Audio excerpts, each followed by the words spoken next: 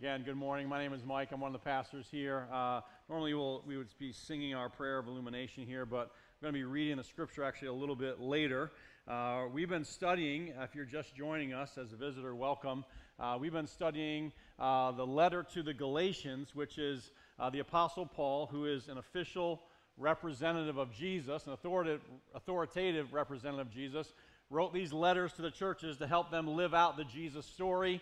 And we've been going through the Galatians one. And in that Galatians letter, it talks a lot about being united or one in Jesus Christ, one in our faith. And so it's a huge theme, and it can kind of be a little bit surface level at times. Or I could put a sharper point on it. In Galatians 3:25, he says, "Now that faith has come, we're no longer under a guardian, for in Christ Jesus you're all sons of God through faith. For as many of you who were baptized into Christ have put on Christ. There is neither Jew nor Greek, slave or free, male or female, you're all one in Christ." And the church goes, "Amen." And then subtly we go, "Really? Really? Are we all really one in Christ? Are we truly united spiritually?" Yes, actually we are. But like practically, it's easy to, hey, greeting time, which I love the greeting time, whatever, it's great. But to go deeper than that, the practitioners, the people that are deeply invested in the church and they've been around for a while, it's like, yeah, it's pretty easy to actually experience disunity in the church. And you could certainly look at church history and find many examples where the church has not lived out that reality. And so what we want to do for the next couple of weeks is we're actually going to pause a little bit in Galatians, and we're going to move over to Romans 14 and 15, which is the longest section of Scripture dealing with the topic of how Christians are supposed to get along, even though they have differences. And so, for example, when it says there's no Jew or Greek, well, if they were reading or they were listening to that letter, the Jewish folks were still like, well, I'm still Jewish. And the men were still men, and the women were still women, and, it's not like all the slaves got emancipated. So there's like, hey, how do we actually do it? Shoe leather on. And so Galatians certainly addresses it, but Romans 14 and 15 does it a little bit more in depth, and so that's where we're going to go. Now, just by way of continuing by introduction, the issues aren't just, those issues still exist, racism, classism, sexism, that still exists, of course, in the church and outside of the church, so those are issues that we would need to work through, but there's more issues on top of that. We could start talking about theological issues, and so how Christians would disagree on things like baptism or when Jesus is going to return or the sovereignty of God. Is it general or is it specific? And you could, add a number of Christian teachings to that. On top of like theological issues, there's like practical methodological issues, like how should Christians work out their faith, and what's worldly or what's not, what shows should I watch or what shouldn't I watch, or what should we expose our children to, how should we educate them, and what about dress, and how do we handle our money, and all those things, and Christians can disagree on all that stuff. Excuse me. And then even hotter button issues would be like, how do we address political issues? Republican, Democrat, Independent, issues on abortion and race and sex and gender and all of those things. And so there's a lot of issues. Everyone say issues. There you go. And so how are we actually going to live united is a big, big question. And if you're here and you're new to the Christian faith, the whole Jesus movement, then maybe you've heard about some of the division that exists in the church, and you're maybe a little bit nervous about that, and fair enough. And if you've been in and around the church for a long time, maybe you just settled in like, well, we just kind of give up. Well, we're never ultimately going to be divided, or we're never really going to be united until Jesus comes back, so it doesn't matter. I can't do that either. And so here at New City, there's lots of different people with lots of different backgrounds, lots of different experiences, and lots of different views. How are we going to actually live united? And so to kind of show the importance of this, here, but just by the way of roadmap, so you know where I'm going to finish up. I'm going to show you why this is important. Okay, going to spend a fair bit of time on that. Then I'm going to read this section in its entirety, because I think it's that important for us to hear attentively. And then I'm going to show you the principles that are in there to finish up. So that's where we're going. That's how we're going to finish up. Let me show you why this issue of unity is so important. And it's going to be a little bit of a survey through the New Testament. So again, one of my roles and privileges is to spend time studying the Word. Excuse me. And I feel like kind of like a tour guide here to kind of take you up to a higher vantage point so that you can kind of get the lay of the land. How important does the New Testament actually think that Christians living together in unity is? How important is it? And so we're going to look at that here over the next few minutes. A couple things. Let's start with Jesus in John chapter 17. This is what's called his high priestly prayer. And it's the last prayer, it's the longest prayer that we have of Jesus, and it's right before he dies. Listen to how he prays. This is Jesus speaking to his Father. I don't ask for these only. These would have been the people in the room with Jesus while he's praying, his immediate disciples, apostles. I'm praying for them, but not just them. I'm also praying for those who will believe in me through their word. So that's us, New City. We believe the word of the apostles of Jesus, and that's why you're here. Well, in theory, okay? So Jesus is praying for us as well, and he's praying that they may all be one, just as you, Father, are in me, and I in you, that they may also be in us. So it's a deep kind of unity that Jesus wants his followers to experience with each other. We share the same spirit of Jesus with him, and we all share that same spirit of Jesus together. It's powerful. And then he says, so that the world, those who are outside of the church, people who don't know Jesus yet, will believe that you have sent me. So you see what's on the line here is Jesus' credibility. Jesus came saying, I'm the Messiah. I'm God's chosen king. I'm the Savior of the world and the King of all kings. That's the Father sent me for that task.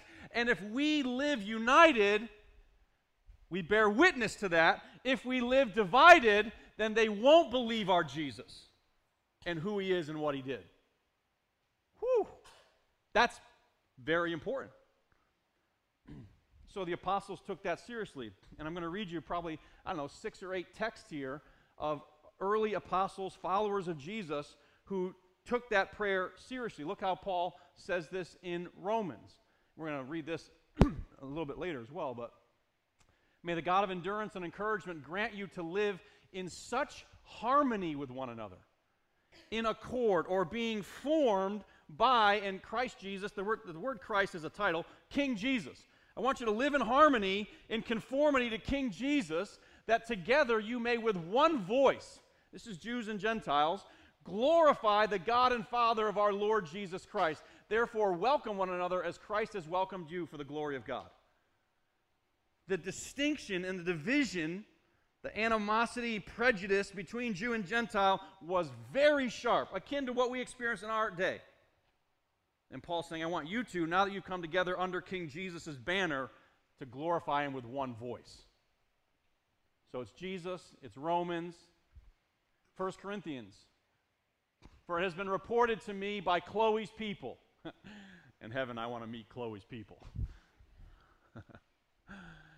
That there's quarreling among you, my brothers. What I mean is that each one of you says, I follow Paul, I like this leader, and so I'm Team Paul, I'm Team Apollos, and Team Paul and Team Apollos quarrel. I follow Cephas or Peter. I follow Christ, the real spiritual people in the church. Is Christ divided? Was Paul crucified for you? Were you baptized in the name of Paul? And he spends the first 4 chapters of that letter discussing their disunity and how they're acting like children. Babies, he says, basically. Galatians, I already read that this morning, one of the primary themes of Galatians. So again, just think now. Again, if you're just coming in and you're new, I don't want this to overwhelm you, but there's 27 books in the New Testament. There's 13 letters, and it's like Jesus and letter after letter after letter after letter unity, unity, unity, unity.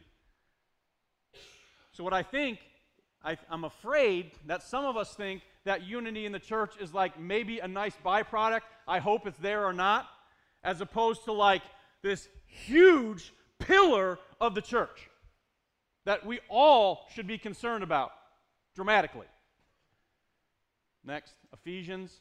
I therefore, Paul's a prisoner at this time writing this letter, urge you to walk in a manner worthy of the calling to which you have been called. You've been called into the kingdom of Jesus, so live accordingly. How do you do that? With humility, gentleness, with patience, bearing with one another in love, eager to maintain the unity of the Spirit in the bond of peace. There's another church. He's calling them to live worthy of the kingdom, what it means to be a Christian. Live united. There is one body, one Spirit. You are called in one hope that belongs to your call. One Lord, one faith, one baptism, one God and Father of all, who is over all, through all, and in all. Right? You think he's concerned? Philippians. And most scholars will tell you, not all letters have like a very clear, obvious theme verse, but this is, a lot of scholars would agree that this is probably the theme verse of Philippians. Only let your manner of life be worthy of the gospel, the good news of the King, of Christ, so that whether I come and see you or I'm absent, I may hear that you are standing firm in one spirit, with one mind, striving together side by side for the faith of the gospel. Is that idea of the kind of like Roman military, shields locked together, moving forward together, unified. Colossians, don't lie to one another, seeing you put off the old self. In its practices, you put on the new self, which is being renewed after the image of its creator. So he appeals to like, hey, when you became a Christian, your old life went away, and now you're living this new life. And in this new life that you have, it's not about being Greek or Jew, circumcised, uncircumcised, barbarian, Scythian, slave-free, but Christ is all and in all. Very similar to the Galatians one. Philemon. Philemon's really cool. Hardly anyone knows what's going on in this book. It's literally one page in your Bible. That's your homework assignment. Just read Philemon. It'll take you 2 minutes. And then you'll have 50 questions, so it'll take you a long time. No. Philemon was a letter that the Apostle Paul wrote to a guy named Philemon who had a slave named Onesimus. Onesimus ran away from Philemon before he was a Christian. And Onesimus ran into Paul. And he heard the story of Jesus, that you can be forgiven for your sins and that Jesus is the Christ who died and rose again. And Onesimus became a believer, and Paul heard his backstory. He's like, well, yeah, you ran away from this guy Philemon. Oh, I know Philemon. I got to send you back. And now you've got a slave and a free man in the church trying to work it out. So what does Paul say to Philemon? For this is perhaps why he parted from you for a while. I think that's hilarious. That is like the most PR way of saying a slave ran away I've ever heard. He was parted from you for a while. Why? That you might have him back forever, no longer as a bondservant, but more than a bondservant, as a beloved brother. Now, there's boots on the ground, how these guys are actually getting along. The Apostle Paul is saying, graciously but authoritatively to Philemon, you treat this guy like your brother in Christ, not as a returned runaway slave. Next, James, my brothers, show no partiality as you hold the faith in our Lord Jesus Christ, the Lord of glory. Not based on wealth, not based on heritage, not based on gender. 1 Peter, the end of all things is at hand. Therefore, be self-controlled, sober-minded for the sake of your prayers. Above all, say above all. So you're reading this letter or you're hearing it be read to you, and if you're like me, you're just like, okay, yeah, is he going to get to the main point here? And Peter's like, above all, here's the big deal. Keep loving one another earnestly. And so again, that doesn't use the word unity there, but I think it's right there, it's implied in that concept of love. Keep loving one another earnestly, since love covers a multitude of sins. I love that he says that expression. There's many expressions of love, but that's certainly a prominent one. Like, church hurt is real. Okay, you've been in church, you've definitely been hurt, unless you just haven't been there long enough. But the kingdom of God is also real. Forgiveness is also real. We just sang it. The Lord says, forgive us as we forgive those who have sinned against us.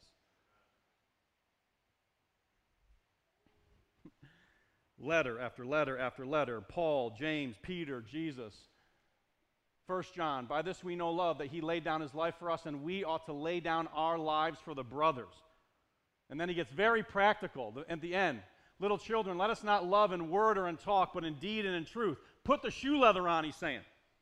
This was my desire to move a little bit out of Galatians for a little while, because I want us to actually dig in and learn to love each other and be united across the differences. And finally, Revelation. After this I looked, and behold, a great multitude that no one could number, from every nation, all tribes and peoples, languages, standing before the throne and before the Lamb, clothed in white robes, with palm branches in their hands. This is the united, gathered people of God. Everyone that is in Christ, there finally, that's an image, it's a vision of the final scene where we're standing before the throne, all united together, and we are crying out with a loud voice one song, singing one song. Salvation belongs to our God who sits on the throne and to the Lamb. And all God's people said, amen. Now, I understand that was a number of minutes working through potentially maybe some familiar passages together. For some of you, might be new for others. But why do I do that? I do that to press home the importance of this issue. We cannot faithfully name the name of Jesus and be secondary or third or fourth on our list of, hey, what's important at New City? Unity in Christ is right at the top. All over the New Testament from the very words of Jesus himself. And so there's the very credibility of Jesus is at stake. So it's super important. It's also important, I would say, for one other reason. This is much shorter, not working through as many texts for sure. It's important for an experiential reason, both inside and outside the church. I think inside the church, it's tremendously encouraging to think, as I was going through this, like, oh, Jesus is encouraging and telling my brothers and sisters to care about me. Isn't that cool? When you belong to the church and you come in and you feel alone and you feel hurt and you maybe all these things you can feel, there is the voice of Jesus and his Spirit in his people saying, move toward them. People are going to move toward me. Okay? And it's so encouraging. And it's also we live in I wouldn't say a unique moment, but we live in a moment where we know there's a lot of division in our culture around us. And so this presents the church as an opportunity to show the world a different way. There's a different way to be human. You can have differences of background and heritage, but the value and the worth and the power of King Jesus can bring human beings together across race and class and gender and all of these things. We have a moment here to be a city on a hill so that people who are looking for belonging, who are fed up with the division, can come in and find a true and deep unity despite human difference. And so I think those are really good reasons for us to be concerned about unity in the church. Now, if you would, what I want to transition to now, having said all of that, why it's important, why we're addressing it, would you stand with me, please? I want to read Romans 14:1 through 15:13. If that's difficult for you, it's going to be about 30 verses, so feel free to stay seated if you're not able.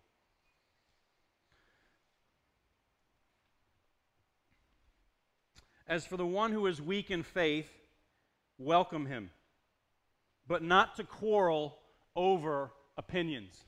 So Paul immediately introduces, there's a category of opinions, and then there's like not opinions, like first-rank stuff and second-rank stuff. Welcome your brother who has different second-rank opinions than you. One person believes he may eat anything, while the weak person eats only vegetables. Let not the one who eats despise the one who abstains, and let not the one who abstains pass judgment on the one who eats, for God has welcomed him. Again, just briefly, there were Jews who refrained from eating certain things, and there were Gentiles who ate all the things. And Paul's saying, hey, God has welcomed both of you, so welcome each other. This is a Jew-Gentile food particular issue. Verse 4, who are you to pass judgment on the servant of another? It is before his own master that he stands or falls, and he, the person who you're disdaining, it will be upheld, for the Lord is able to make him stand. One person esteems one day as better than another, while another esteems all days alike. each one should be fully convinced in his own mind. The one who observes the day observes it in honor of the Lord. The one who eats, eats in honor of the Lord, since he gives thanks to God. While the one who abstains, abstains in honor of the Lord and gives thanks to God. For none of us lives to himself, and none of us dies to himself. Or as Christians, we're not living for ourselves. For if we live for the Lord. And if we die for the Lord. So then, whether we live or whether we die, we are the Lord's. For to this end Christ died and lived again, that he might be Lord both of the dead and of the living. So why do you pass judgment on your brother? Or why do you despise your brother? For we will all stand before the judgment seat of God. For it is written, as I live, says the Lord, every knee shall bow to me, and every tongue shall confess to God. So then, each of us will give an account of himself to God. Therefore, let us not pass judgment on one another any longer, but rather decide, or the actual Greek word is judge this, never put a stumbling block or a hindrance in the way of your brother. I know, and I'm persuaded in the Lord Jesus, that nothing is unclean, speaking of foods, in itself. But it is unclean for anyone who thinks it's unclean. For if your brother is grieved by what you eat, you are no longer walking in love. By what you eat, do not destroy the one for whom Christ died. So don't let what you regard as good be spoken of as evil. For the kingdom of God is not a matter of eating and drinking, but of righteousness and joy and peace in the Holy Spirit. Whoever thus serves Christ is acceptable to God and approved by men. So then, let's pursue what makes for peace and for mutual upbuilding. Do not, for the sake of food, destroy the work of God.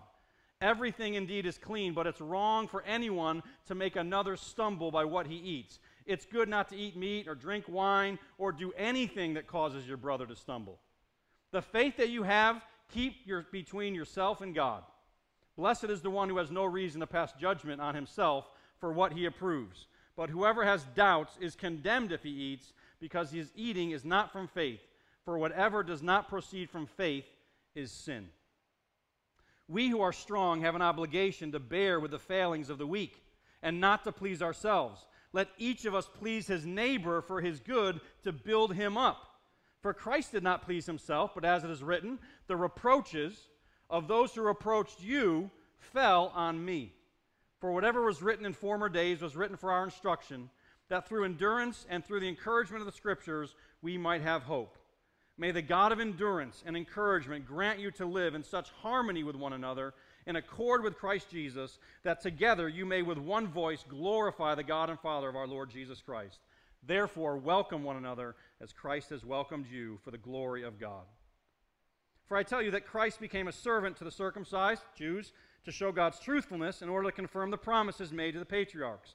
In order that, so he was faithful to Jews, so that he might include the Gentiles. Listen to all the stuff he says about the nations. I'll substitute nations for Gentiles each time. As it is written, I will praise you among the nations. I will sing to your name. Again it is said, rejoice, O nations, with his people. Praise the Lord, all you nations, and let the peoples extol him. Again Isaiah says, the root of Jesse will come, the Jewish king, he who arises to rule the nations, and in him the nations will hope. So Jews and Gentiles all gathered under King Jesus. And finally, may the God of hope fill you with all joy and peace in believing, so that by the power of the Holy Spirit you may abound in hope. This is the word of the Lord. You may be seated.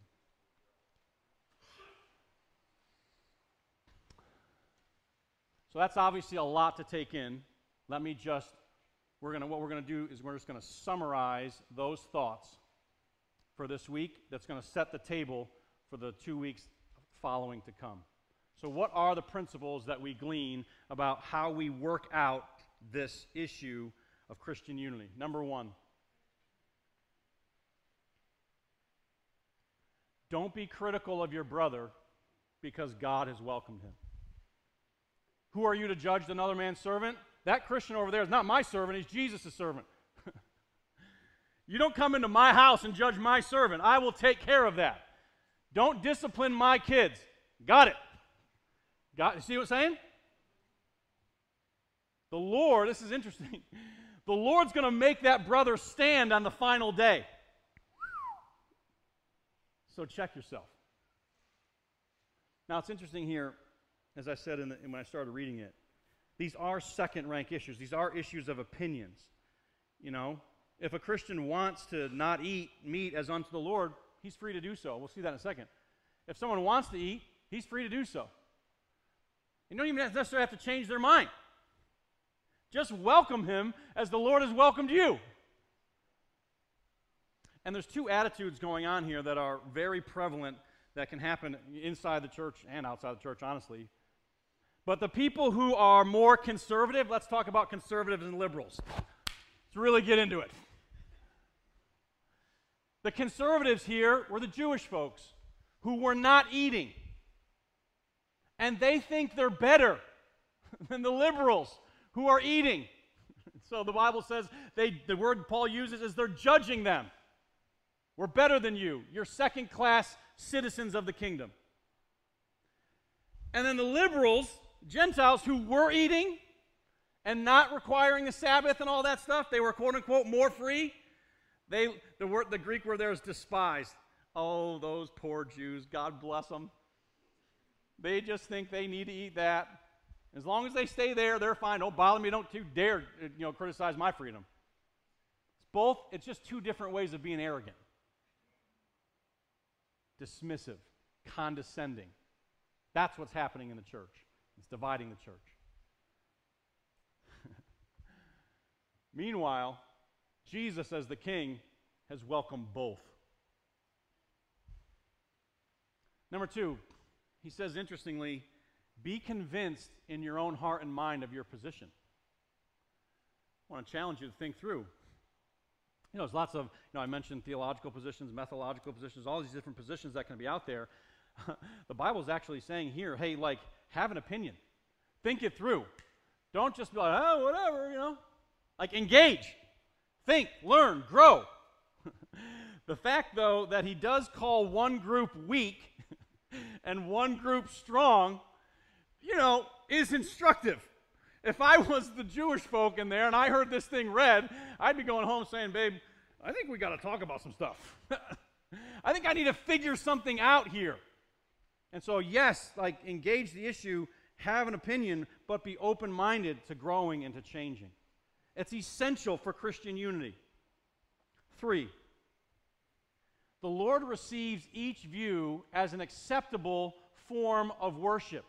And he ties this to that. It sounds maybe a little bit confusing, that section about Jesus dying and rising again. He's basically arguing Jesus died and rose again to be Lord of the entire church, not just part of it. And so everything we do is for the Lord. And so follow the logic. The Gentile people were saying, I'm not eating because Christ has set us free from the law. And Jesus says, yep, I'm pleased with that line of thinking and that line of behavior. And then the Jews were saying, well, I'm concerned about falling into paganism. That was still an issue of the day. And so I'm going to refrain from that, and I'm going to hang on to the Jewish dietary laws. And Jesus goes, yep, that's okay too. I receive it. That's incredible. And so this principle is going to be very important so that when you look at the person over there who has a different view, and they're practicing something different than you are, you can still say, well, the Lord receives that. They're still doing it for the Lord, and I can still be united even though we don't agree on that particular issue.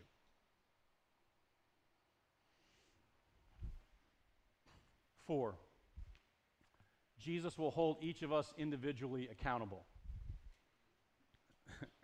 This is great too. So, in my house, 3 daughters, and you try to parent them.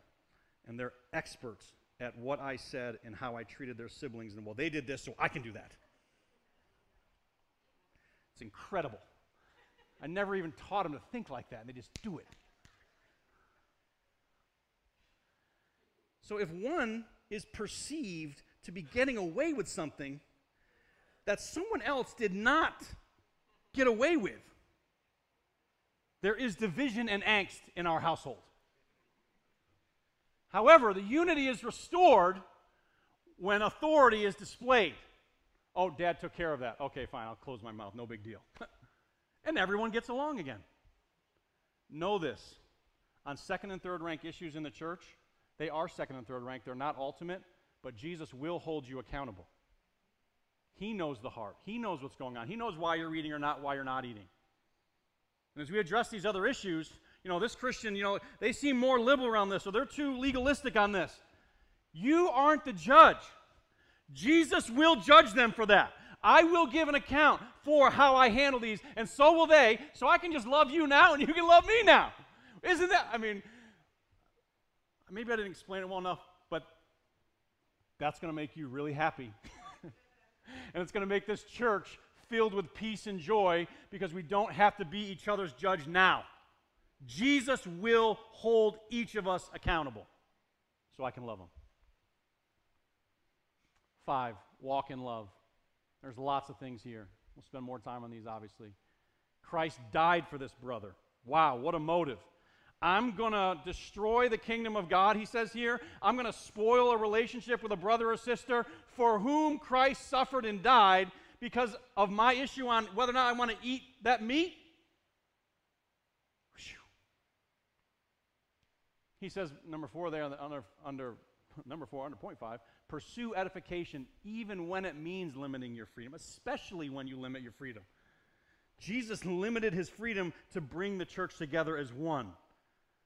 So if I'm seeking to follow Jesus, how can I lay down my freedoms and my rights so that I might be a blessing and pursue peace with my brethren? Number 6, my favorite. Keep some of the views to yourself. Just don't talk about it. You've got this crazy weird view on oh man, I'm rifling through 4 or 5 things in my mind. I'm like, well, if I say that, that's going to go. Blah. So I'm just going to say one, climate control. All right? So I don't know who I just offended, but it's not a first-rank issue. You don't have to post on it on social media regularly. In fact, there's a new rule at New City. You can only post first-rank issues on social media. No, it's kidding. We'd be happier. Keep some of that stuff to yourself. And that is an acknowledgement that we live in a fallen world. Okay? Yes, we're not going to be able to go all the way deep and agree with everybody, every single person in all the churches on every single issue. It's not going to happen. And so just keep some stuff to yourself. 7, don't go against your conscience. This is a really interesting point. It allows for us to recognize that we're all in a process. So Paul legitimately, he says 2 times in the passage, it's okay to eat the meat. And if you were a Jewish person, you would go home from church that day thinking, it's okay to eat the meat. And so you say to your wife, okay, go to the marketplace, get the meat, and you bring it back, and you prepare it, and they're just like, we can't do it. I just can't. I just feel my chest is tightening. I just can't do it. And Paul says, don't do it. Don't do it. You can inform your conscience, and your conscience can grow and be more aligned with the will of God, sure. But we're all in process. God has given your conscience as a gift. It's a tender instrument. Don't abuse it. Which also means that other people are dealing with their consciences in this church, and so don't be brash. Don't be impatient. Issues of conscience are important. Don't go against them. In fact, it would actually, Paul says, to be a sin, even though eating is not a sin, but if it's against your conscience, it becomes a sin for you. And what a crazy principle. It can be sin for one person and not for another. Wow. We got to think through issues of unity. You see why you got to work. It's not like, hey, we're all one in Christ. No, work. And 8, the strong are to bear with the weak. I love the verb that Paul used there in chapter 15 verse 1 is this is what you owe. If you're stronger on a particular issue than someone else, meaning their conscience is weaker and your conscience is more aligned with the Word of God, the conformity with King Jesus there, then you owe it to them to bear with them and limit your rights and freedoms as they come along. You owe it to them. I think in church sometimes we don't think we owe anybody anything. We owe Jesus everything. We owe our brothers and sisters to bear with one another. And then there's this great promise at the end that God is a God of endurance. So if the strong is like, man, I'm laying down my freedoms and I need strength for that, God is the God of endurance. He'll give you strength for that. And if you're weak, God is a God of encouragement. He will encourage you out of that weakness. Amen? So these are the principles we're going to explore over the next 2 weeks more in depth. and how to work them out. And we're going to bring issues in, examples of how we can, these things can get played out. Now let me just finish with a couple points of application and we'll be out of here. Let me give you the main point of all that. It's, if you're like me, you're like, all right, well, what are you saying here, Mike? What is the main point? Well, chapter 15 and verse 5 is the main point. 5, 6, and 7. May the God of endurance and encouragement grant you to live in such harmony with one another, in conformity or in accordance with King Jesus, that together you may with one voice glorify the God and Father of our Lord Jesus Christ. People who would fancy themselves a bit more conservative, people who would fancy themselves a bit more liberal, politically, gender issues, race issues, class issues, economic issues, theological issues. Against all of those, and again, we'll carefully look at what are first and second rank issues, but across all of those second and third rank issues will be unified under the first rank issue of allegiance to King Jesus, and with one voice will glorify God, and the world will know that Jesus is King, and they'll see a picture of a new way to be human. That's the main point. That with one voice we glorify God together. Jew or Greek, slave or free, male or female, barbarian, Scythian, all those things, and across all of our differences as well. The second thing I want to say, if that's the main point, don't miss the driving theme, the motivator and the shaper of this unity is the death and resurrection of Jesus. Disunity in the church is the result that you have not taken the death of Jesus serious enough. Pastor Dave was like, yeah, we sing about it a lot. Yeah, we take it serious. Well, not yet. Did you hear how he argued? Not even Christ pleased himself, so bear with the weak. Don't offend your brother for whom Christ died. 3 different times, Christ has welcomed him. What's driving? So I want to ask you, what's driving and shaping your life? Is it the death and resurrection and return of King Jesus, or is it a second-rank issue? So let the death, resurrection, and return of Jesus drive and shape. That's exactly how Paul argues again and again. Each point is basically sprinkled with some form or another of that gospel truth. And then finally, how do you actually do it? And Dave said it in the communion thing. Jesus said that the work of God is to believe. The last verse that we read, chapter 15 and verse 13, says that you'll be filled with joy and peace, aka unity, by believing. And so the encouragement, the pastoral encouragement for you on these issues is believe into more deeply, more strongly, more practically. I can't think that. I can't say that. Jesus died for them. Does that ever occur to you? I can't think that. I can't feel that. I can't say that. I'm supposed to bear with them the same way Jesus bore with me. Jesus has welcomed me. I can't believe he's welcomed me. I want to welcome this person. That's what needs to happen again and again and again, so that we may with one voice glorify God. Father, I pray for strength and wisdom from your Spirit to actually live this out. Give us a desire and the wisdom to be able to walk in love. In Jesus' name, amen.